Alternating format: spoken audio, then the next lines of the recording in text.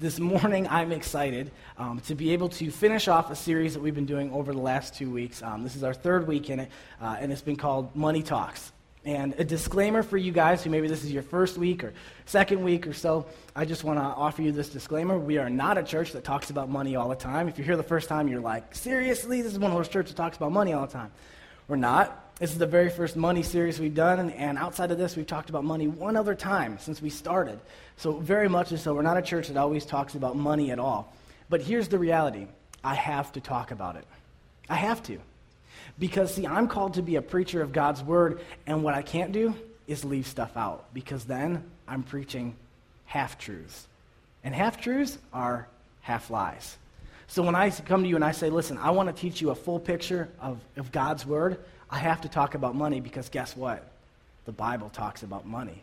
Jesus talked about money. So for me to leave that out, it would be just as bad if I was preaching something false. This old saying, money talks, I brought a new definition to it. The old one, money talks, people always use that for is that money gets stuff done. But I said, there's a different definition to this. When I say money talks, what I mean is that money tells all of your secrets. How you spend money, what you do with money, where you put money, how much you seek money.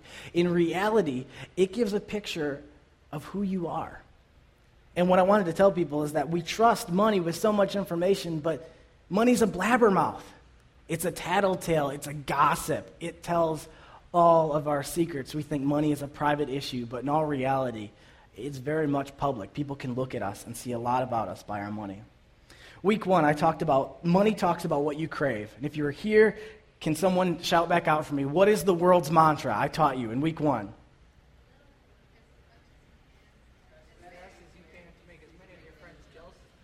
That was really weak, but yes. The world's mantra is to get as much as you can, as fast as you can, to make as many people jealous as possible. It really is.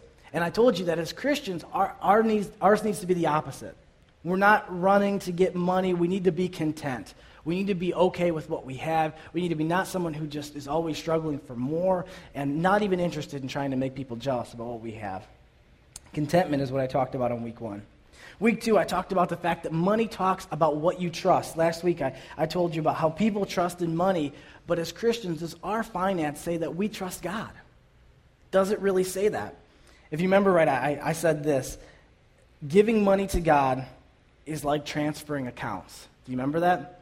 And I was telling you about the fact that if you want to invest in a retirement plan, the best place to put it isn't here on earth, it's up there. Transferring accounts and putting your trust in God with your finances. This week, I want to talk to you about the fact that money talks about what you love. About what you love. It only makes sense, doesn't it?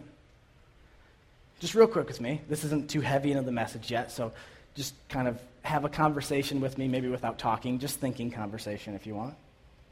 Whatever you really care about, whatever you love, gets money funneled to it, doesn't it? Here's a picture for you, okay? There's women. Maybe some women in here. I'm not judging, whatever, either way. But there's women who are in love with fashion, and they will spend thousands of dollars on the best shoes, on the best jeans, on the best blouses, on the best jewelry, all that different stuff. But they'll drive a beat-up old car, because that doesn't matter, does it? Some beat-up rusty car, because it doesn't matter, because as soon as I swing my legs out and I stand up, everyone's like, oh, dang, right? So there's girls who, that's what they love. They don't care about the car.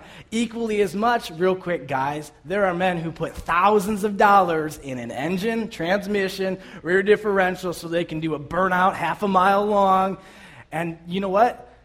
They could care less about what they're wearing, don't they? They'll get out of that $50,000 macked out sweet ride with a pair of jeans and a beer t-shirt. Cut off. A little too short. They don't care. They don't care about what they're wearing because what they love is that car. Man, they are a car guy. You see, what we love gets money funneled to it. It takes more of the funds that we have. Not only that, too, but not just those things, but obviously it could be anything. Housewares. There's moms who maybe, so I'm not either, but you know what? Like, you love buying stuff for your house. That's like what gives you pleasure. There's people who are electronic geeks, and the next iPads or whatever like that, and you got to have what you want next. Or vacations, maybe. Maybe you're not someone who likes to have a lot of things here, but you like to go places. Food, entertainment, anything like that. The same thing happens too between people, not just the possessions, but a man falls in love with a woman. Fine dining. Time's out. Maybe he actually goes out and buys a nice shirt that does cover up his stomach. He takes her out shopping. He does stuff with her. He rents jet skis. Wait, that was just me. Sorry, actually. That wasn't. That was a personal, try to impress a girl. But when a guy loves a woman, he's willing to spend lots of money on her, and he's happy to do it because he loves her. And it doesn't make him sad to spend money on her. Parents, who wants to attest the fact that kids are not cheap? Hands? Kids are not cheap, are they? The medical stuff, the diapers, the clothes, the education, the food, the fun, and it does not stop for years. But why? Because there's love. You love that child, and it's expensive, but because of love, the money follows right to it, doesn't it? And it doesn't hurt because that love, it pulls the money in. But this is the question. Does our money talk about the fact that we love God and we love everyone? That we love God and we love everyone. There's this verse in Luke 10, verse 25 is where I'm going to start reading. And it says this is a story of Jesus. And it says, one day an expert of religious law stood up to test Jesus by asking him this question: Teacher, what should I do to inherit eternal life? It's a pretty good question, right? How do I get to heaven? Jesus replied, well, what does the law of Moses say? How do you read it? And the man answered, you must love the Lord your God with all your heart, with all your soul, all your strength, and all your mind. And love your neighbor as yourself. And Jesus says, right, do this, and you will live. Well, that's pretty hardcore, right? The guy asks, how can I get eternal life? And he gives out this answer, and Jesus says, yeah, that sums it up, what you just said. Well, if we boil that all down, that's where we get our entire verse as a church. I don't know if you've noticed or not, but pretty much everything we put together has Acts Church, and what our slogan is love God, love everyone. That's what Jesus boils it down to. In Matthew 22, he uses these same words, and he says basically the exact same thing. When it all comes down to it, it's about us loving God and loving everyone. That's how we know that our hearts are in the right place. It continues, though, in verse 29 of that same story, if you are tracking with me here. It says, the man wanted to justify his actions, so he asked Jesus, well, who is my neighbor then? And he says, you got to love your neighbor, but who is it? Jesus tells him this parable. A Jewish man was traveling from Jerusalem down to Jericho, and he was attacked by bandits. They stripped him of his clothes, beat him, left him half dead beside the road. By chance, a priest came along, but when he saw the man lying there, he crossed to the other side of the road and passed by him. A temple assistant walked over and looked at him lying there, but he also passed by on the other side. Then a despised Samaritan came along, and when he saw the man, he felt compassion for him. Going over to him, the Samaritan soothed his wounds with olive oil and wine and bandaged them. He put the man on his own donkey and took him to an inn, where he took care of him. The next day he handed the innkeeper 2 silver coins, telling him, take care of this man, and if the bill runs higher than this, I'll pay you the next time I'm here. Now which of these 3 would you say was a neighbor to the man who was attacked by the bandits? Jesus asked. And the man replied, the one who showed him mercy.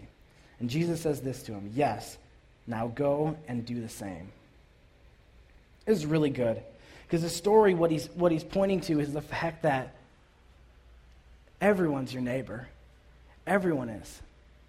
He gives this picture, and if you were in that era, it would have meant a lot more to you, because the priest and the assistant in the temple, those are people who you think would have done something, right? They were like the super Christians of the day. You know, like of course they're going to stop, and they walk right by them. And the Samaritans were people that were despised. They were nobodies, losers that no one cared for basically at that time. There's a people group, and there was a lot of racism even back then. You see that. And he says, the Samaritan, the one no one cares about, he stopped and he took care of him. And he says, now Who is the neighbor? What's cool is, who did Jesus say this to? He said this to a Jewish religious man. Basically, the same person who he would have looked at a Samaritan and said, I'm not associating with that guy. He said that was the man who actually understood it. Now you go and you do likewise. Oh, I love Jesus because, man, he just breaks down all those barriers. Oh, I'm telling you, that's why our church, I always say, like, there is absolutely no racism allowed in this church because Jesus made it really clear. No, not at all. He makes this man admit, that man that you would have looked at and said this, he was the one who understood it. But as we go through these statements, we see this. It's our faith boiled out is love God and love everyone. And if we love God and we love everyone, our money should show that too. Our money is going to show that too. Like I said, love, for some reason, it's a magnet to finance. We're willing to spend money on things we love. So if we love God, if we love everyone, our finance should be willing to do it as well. Jesus talks about money. The Bible talks about money. And I just want to give you a real quick picture in 3 quick tidbits. This is something I want you to see. Jesus says in Acts 20:35, it's more blessed to give than to receive. In 2 Corinthians 9:11, the writer says this, yes, you will be enriched in every way so that you can always be generous. Not that you'll be enriched so that your tents can get bigger, not that you'll be enriched so you can have a nicer car. He says, you'll be enriched so that you can be generous. And in Luke 12:48, it says this, when someone has been given much, much will be required in return. And when someone has been entrusted with much, even more will be required. The more you get, the more responsibility. The Bible makes it clear that outside of us just trusting God with our finances, like I talked about last week, the Bible indicates that we are supposed to be generous with our finances as well. That we're supposed to be able to share those things, and they should follow our heart to God and people. Most of us, though, we'd say this. Yeah, I completely agree with those statements you just read. That makes perfect sense. But see, they're talking about rich people. It talks about people who've been enriched, people who've been given much. And that's for rich people. That's no problem. That makes perfect sense. Here's the problem. I haven't been given much. I'm not rich. That verse doesn't apply to me.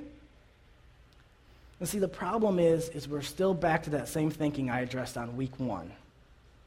Is we're still comparing our richness to somebody else here on earth who probably stands above us. You know, I've heard this said, and I think it's really true.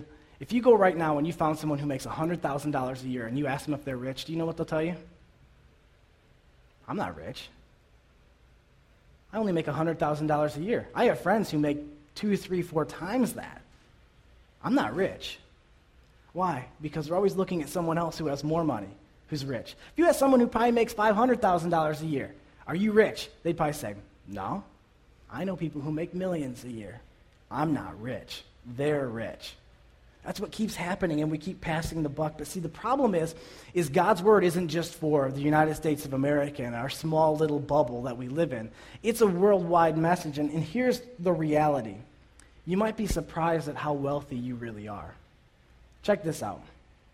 If you make $10,000 a year, that's below poverty line. You're in the top 13% of wage earners in the entire world. The top 13% if you only made $10,000 a year.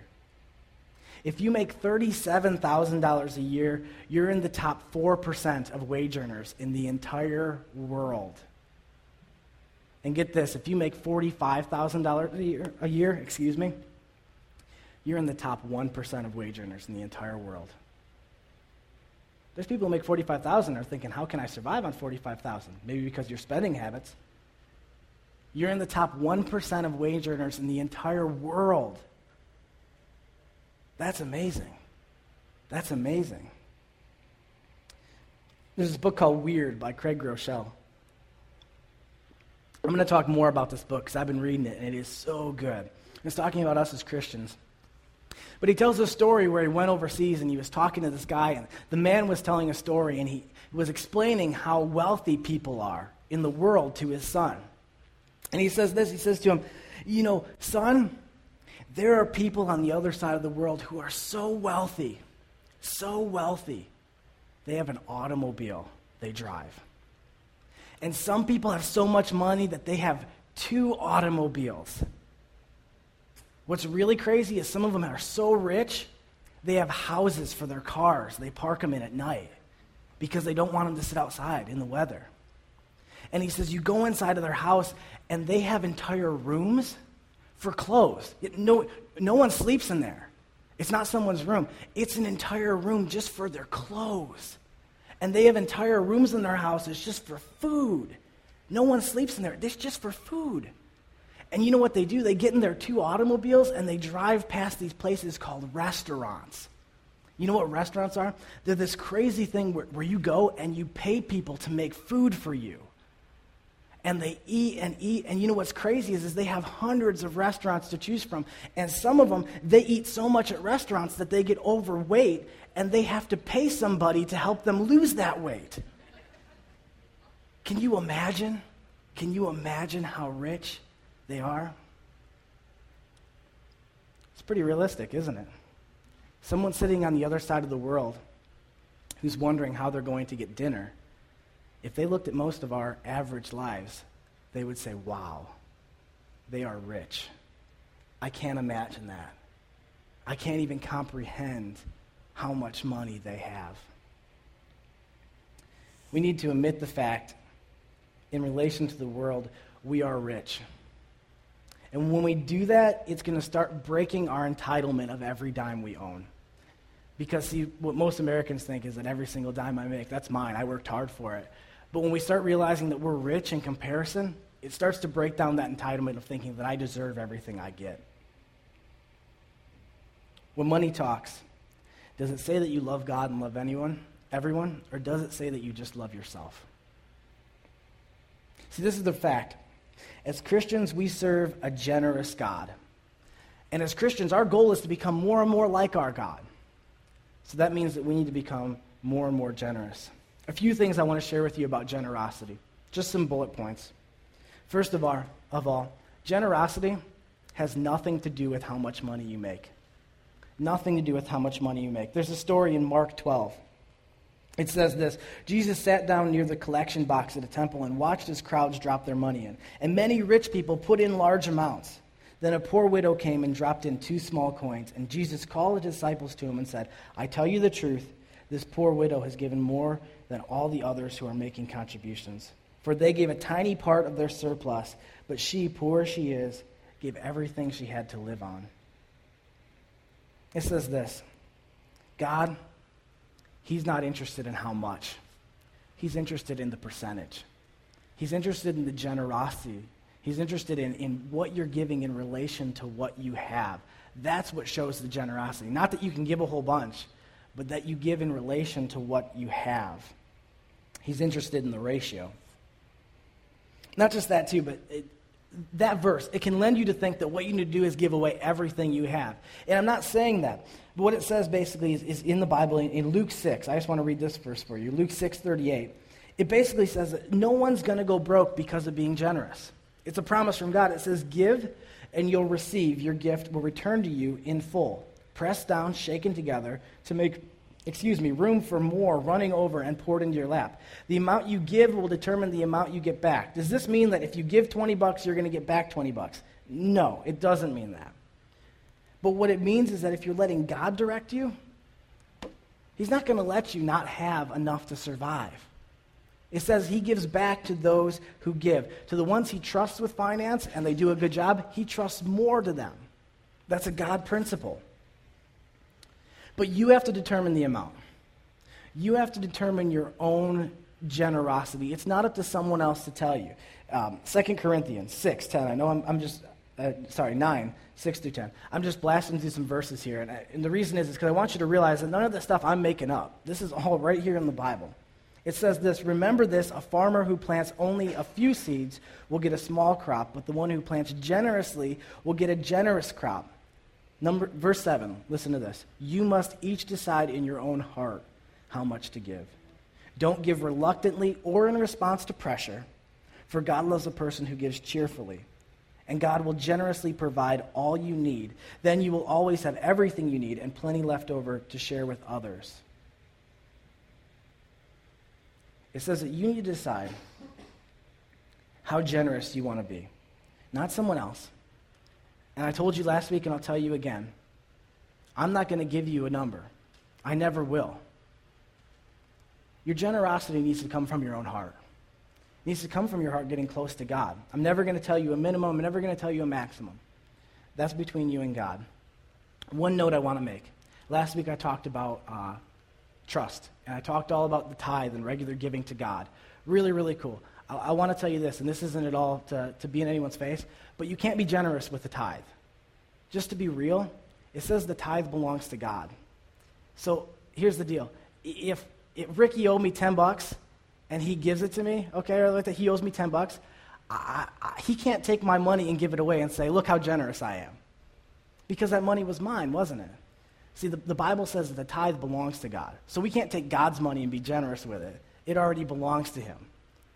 See, our generosity needs to come outside of what we regularly give to God as well, too. That money is something that we need to work out in our trust with God, but our generosity needs to come from somewhere else. The reason why I'm talking about this is this, though. It's verses like this in the Bible that really catch my attention. I hope it does yours, too. Listen with me for a second. It shows me that generosity is really, really important, not just a side note. Matthew 25, verse 31, it says this. This is Jesus talking. If you ever see the term Son of Man, that's Jesus talking about himself, okay? He says, but when the Son of Man comes in his glory, and all the angels with him, then he will sit upon his glorious throne. This is the second coming of Christ. Not when he resurrected from the dead, but this is at the end of the world when he comes back, okay? This is what he says. All the nations will be gathered in his presence, and he will separate the people as a shepherd separates sheep from goats.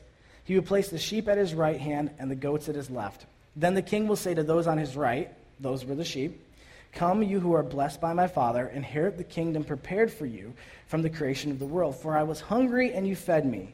I was thirsty, and you gave me a drink. I was a stranger, and you invited me into your home. I was naked, you gave me clothing. I was sick, and you cared for me. I was in prison, and you visited me. It says, then these righteous ones will reply, Lord, when did we ever see you hungry or feed you? Or thirsty and give you something to drink? Or a stranger and show you hospitality? Or naked and give you clothing? When did we see you sick or in prison and visit you? And the king will say, I tell you the truth, when you did it to one of the least of these, my brothers and sisters, you were doing it to me. Then the king will turn to those on his left and say, away from me, you cursed ones, into the eternal fire prepared by the devil and his demons. For I was hungry, and you didn't feed me. I was thirsty, you didn't give me a drink. I was a stranger, you didn't invite me in your home. I was naked, you didn't give me clothing. I was sick and in prison, and you never visited me. Then they will reply, Lord, when did we ever see you hungry or thirsty or a stranger or naked or sick or in prison and not help you? And he will answer, I tell you the truth, when you refuse to help the least of these, my brothers and sisters, you are refusing to help me. And then they will go away into eternal punishment, but the righteous will go into eternal life. Those are those verses in the Bible where you read them, and they should make you stop and read them again. Because you're like, whoa, okay, wait a second. He's talking about eternal life. Pretty much like the most important thing in the world, right? What's going to happen after this? And he says, not our ability to quote scripture verses, not our church attendance record. None of those things are going to be brought up when he sits on his throne, but what is where was your generosity? Now some of you would say, why? That doesn't make any sense. Why? Because like I said at the beginning, the generosity follows the love. And what that is that's not a judgment on your money. That's not what he's saying, is that you gave a lot of money to those people, so you get into heaven. That's not what he's saying. See, what he's saying is that was an indicator of their heart. Those people cared, and they had compassion. And their time, their energy, their finance followed that love to help those who were in need.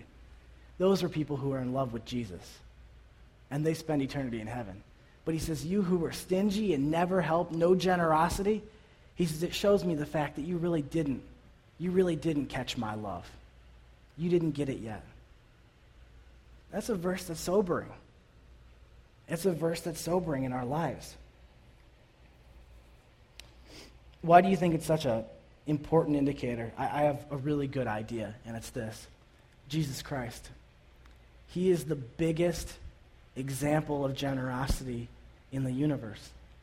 In the universe. The story, if you parallel it, is this, is that we who are born here on earth as human beings, because of our sin nature, we rack up a debt that we can never, ever pay. It says in Romans 6:23, it says the wages of sin is death. Basically, it says that for the life we live and the sins we commit, we have a big old paycheck waiting for us that's marked death with our name on it. A gigantic debt we cannot pay. And it says that Jesus, God, out of his generosity, sent Jesus to this earth to live a perfect life without sin, to die on the cross, which was impossible because he hadn't sinned, so he had to pay for someone else's sins. And he says he took ours. And basically what he did is by dying on that cross, he took that big old debt that we had racked up and he marked it paid with his life. The debt that we racked up, Jesus in his generosity paid off for us. It's just like somebody who had a fine sentence again and that they could never pay. If someone came and paid that fine off of them, don't you think they would be ecstatic and want to show that person all the love and respect they possibly could? I mean, if you were sitting in jail and there was no way you could post bond, you could get out, all that different stuff, and somebody just came and they said, you know what, I got you. Wouldn't you want to know who they are? Wouldn't you want to find out why it is they care for you so much? Wouldn't you want to maybe not repay them with your money because you couldn't, but show them that you actually care for them by your life? That's what Jesus did to us. I mean, he's that picture of generosity. It's only natural for us to start to become generous when the Holy Spirit, when Jesus gets inside of us. And some of you might say this, listen, I have a relationship with Jesus, but I'm not generous. Does that mean that I'm not saved? And I'm not saying that. Because the reality is maybe you're at the beginning of your walk with Jesus. And it's hard. The reality is money puts chains on us. Man, it puts chains on us. And we need to break free from those chains by doing stuff like being generous. And the more generous we get, the easier it becomes. First time you're generous, it's going to hurt. Oh, it's going to hurt. It doesn't feel right. But the more you're generous, the easier it becomes because it becomes part of who we are. The world has us locked up, though, and you have to break those chains. You probably heard this said many times.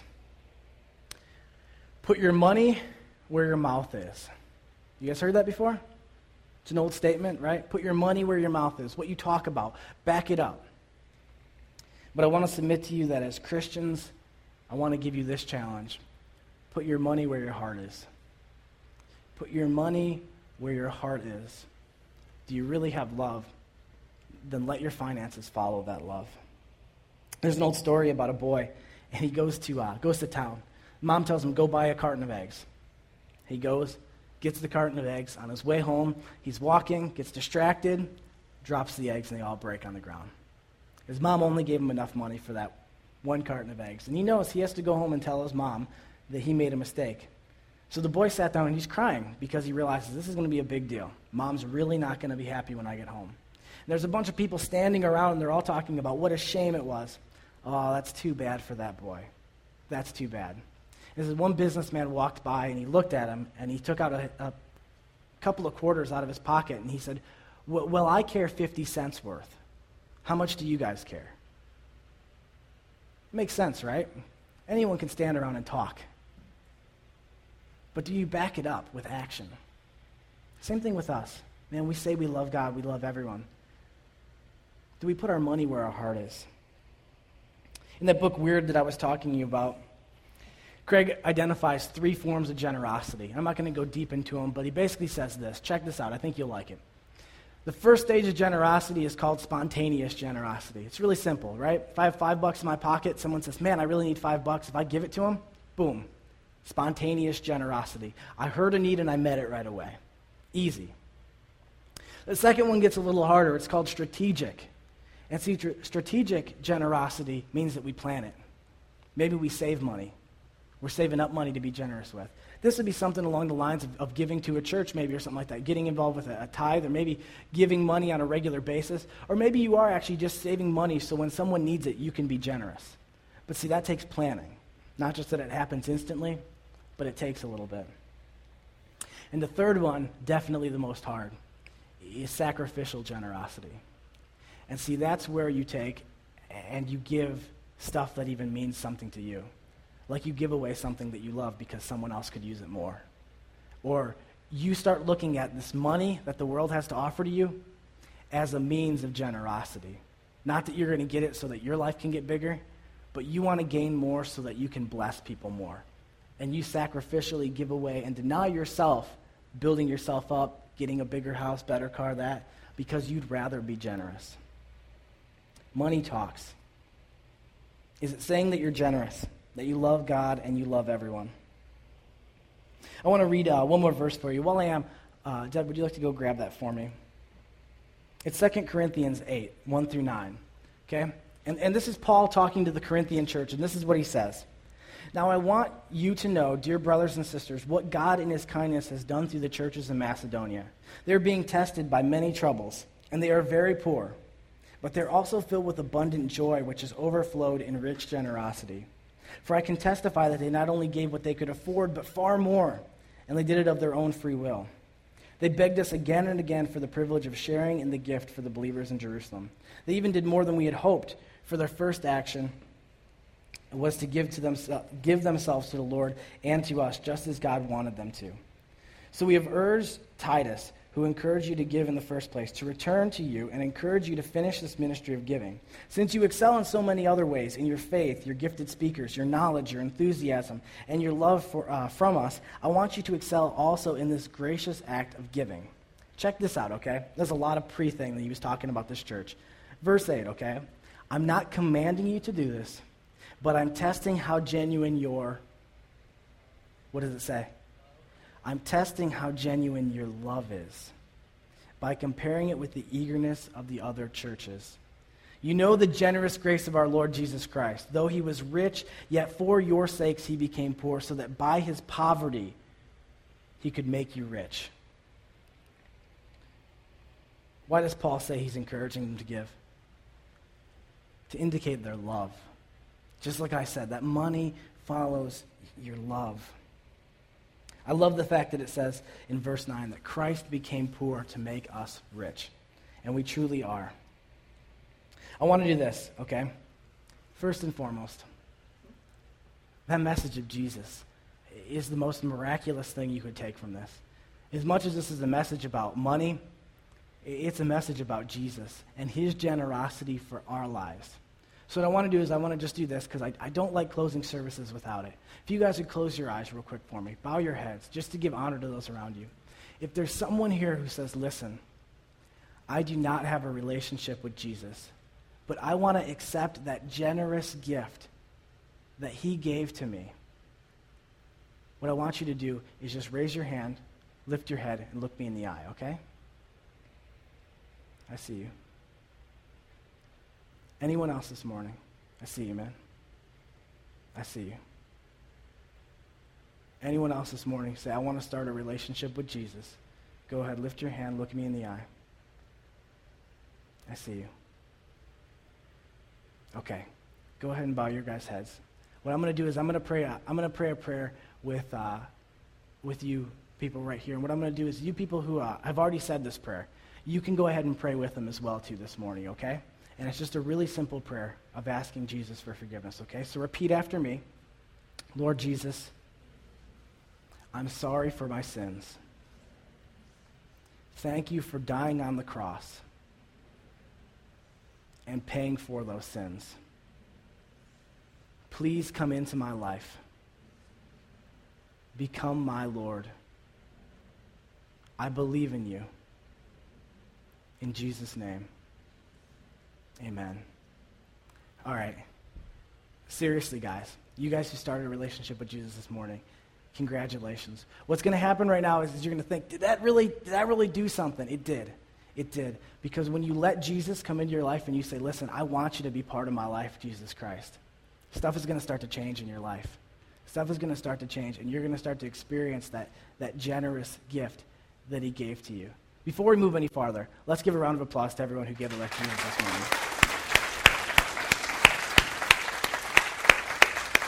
Seriously, congratulations, guys. An amazing, amazing step for you. And that makes me more excited than anything else that could happen this morning. That's the most exciting part of why we do this. But I have one last thing, okay? That's this. Generosity. I want to give you a rundown of why I think generosity is so cool. Only a few more minutes, promise, and I'll let you guys go so we can check out subgroups, okay? This is why generosity is cool, okay? Real quick. If I take $5 of mine, and if I go out and I buy some food with this, go to McDonald's and I buy some McDouble. I was just told yesterday about the McChubble, which you guys have to ask Zach about that. That's awesome. I go buy some McDoubles. I go get myself some fries or some nuggets. Guess how much this money accomplishes? $5 worth. Now, check this out. If I say, yo, Ricky, here, I want you to take this. I want you to take that $5. Now, here's the deal. Now, Ricky goes out. He spends that on whatever he wants, okay? And he spends that $5. How much did that $5 accomplish? I feel good because I just gave $5 away because I'm being generous. Now, what's Ricky going to do? He's going to spend that $5, right? $5 just became 10. Generosity multiplies the value of money. It doesn't just change hands, but it multiplies it. Because when I give away cash and I give away time in that, I feel good about what I did. I don't feel bad about giving away money because I know that I'm being generous with what God blessed me with. And then when that person spends it, it still accomplishes that much. That's what's crazy. Our generosity multiplies the value of money. So there's tons of churches who on a Sunday morning like this, what they do is they say, okay, now we're going to pass an offering bucket, and I want you guys to get generous. That's not what we're going to do. We're going to do the exact opposite. I'm going to pass out money this morning. This morning, I'm going to give every one of you a $5 bill. Every one of you in this church, I'm giving you a $5 bill. Because we believe in generosity at Acts Church. And we believe that it changes people's lives. But here's my challenge to you. Here's my challenge to you, and listen to me. If I give you $5 and you spend it on yourself, it accomplishes $10. But if I give it to you guys and you give it to someone else, what happens? It accomplishes $15 worth, doesn't it? My challenge to you is this. This morning, I'm giving every one of you a $5 bill. And by next Sunday, I want you to have given that $5 to someone else. Not your best friend. Don't turn to your friend and change $5 bills with the person sitting next to you. Doesn't count. Doesn't count. You go out and you find somebody who doesn't come to this church. You go out and find somebody who might need it, and you go up to them and you say, you know what, man? I'd love to give you this $5 bill. And they're going to say, why? I don't need money. And you tell them this. The same thing that Jesus said all the way back in Acts 20:35. Say this. Jesus said it was better to give than to get. And it makes me happy to give this money to you. Take it.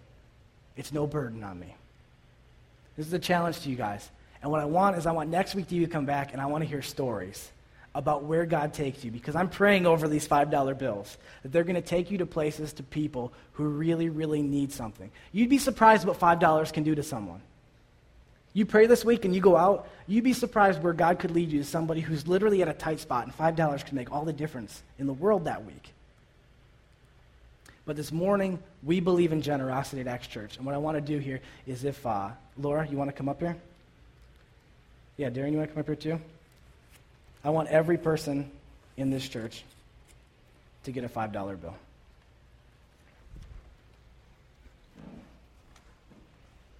When we work together as a church, when we get generous, we can multiply generosity. And what happens is when a church like us that really cares gets generous, we can change an area. And people are shocked by generosity. What I wanted you to do here is this. Start small. I believe in you, and I believe in generosity. And what I want this to do is I want it to jumpstart your generosity. I want you to realize that when you give this money away, what it makes you feel like. And how Jesus' words, they're not just real, they're true. It's better to give than to get. And when you get to give to somebody, feel what it actually feels like to have something and then say, I'm going to give it away. And feel what it feels like. And my hope is that it jumpstarts your generosity. And you realize that $5 ain't much. You know what? I could give away $5 every week if I wanted to. That's really not that much. That's, another meal. I could eat at home. And what I could do is I could give away $5 to somebody every week, and I could bless them. I could change their day. I hope this jumpstarts your generosity. And I hope it shows the fact that as a church, we believe in generosity. I want to pray together over top of this money before we leave, okay? God, I thank you so much for today. And God, I thank you that you were so generous on the cross. I thank you this morning that I believe 4 people started a relationship with Jesus. 1 person recommitted their life to you this morning, Jesus Christ. I thank you so much for what a good God you are. I pray to you, Jesus Christ, that you would meet those people, and then that you would meet us, that today all of us have these $5 bills that are going to burn a hole through our pocket if we don't do something with them in a week. I pray to you, Jesus Christ, that you would spur us to generosity, to give these to someone else who needs it and to experience what that feels like. I pray to you, God, that you would give us stories, and next people will come back with awesome stories of what happened in their week because of their generosity. It's in Jesus' name that I pray. Amen.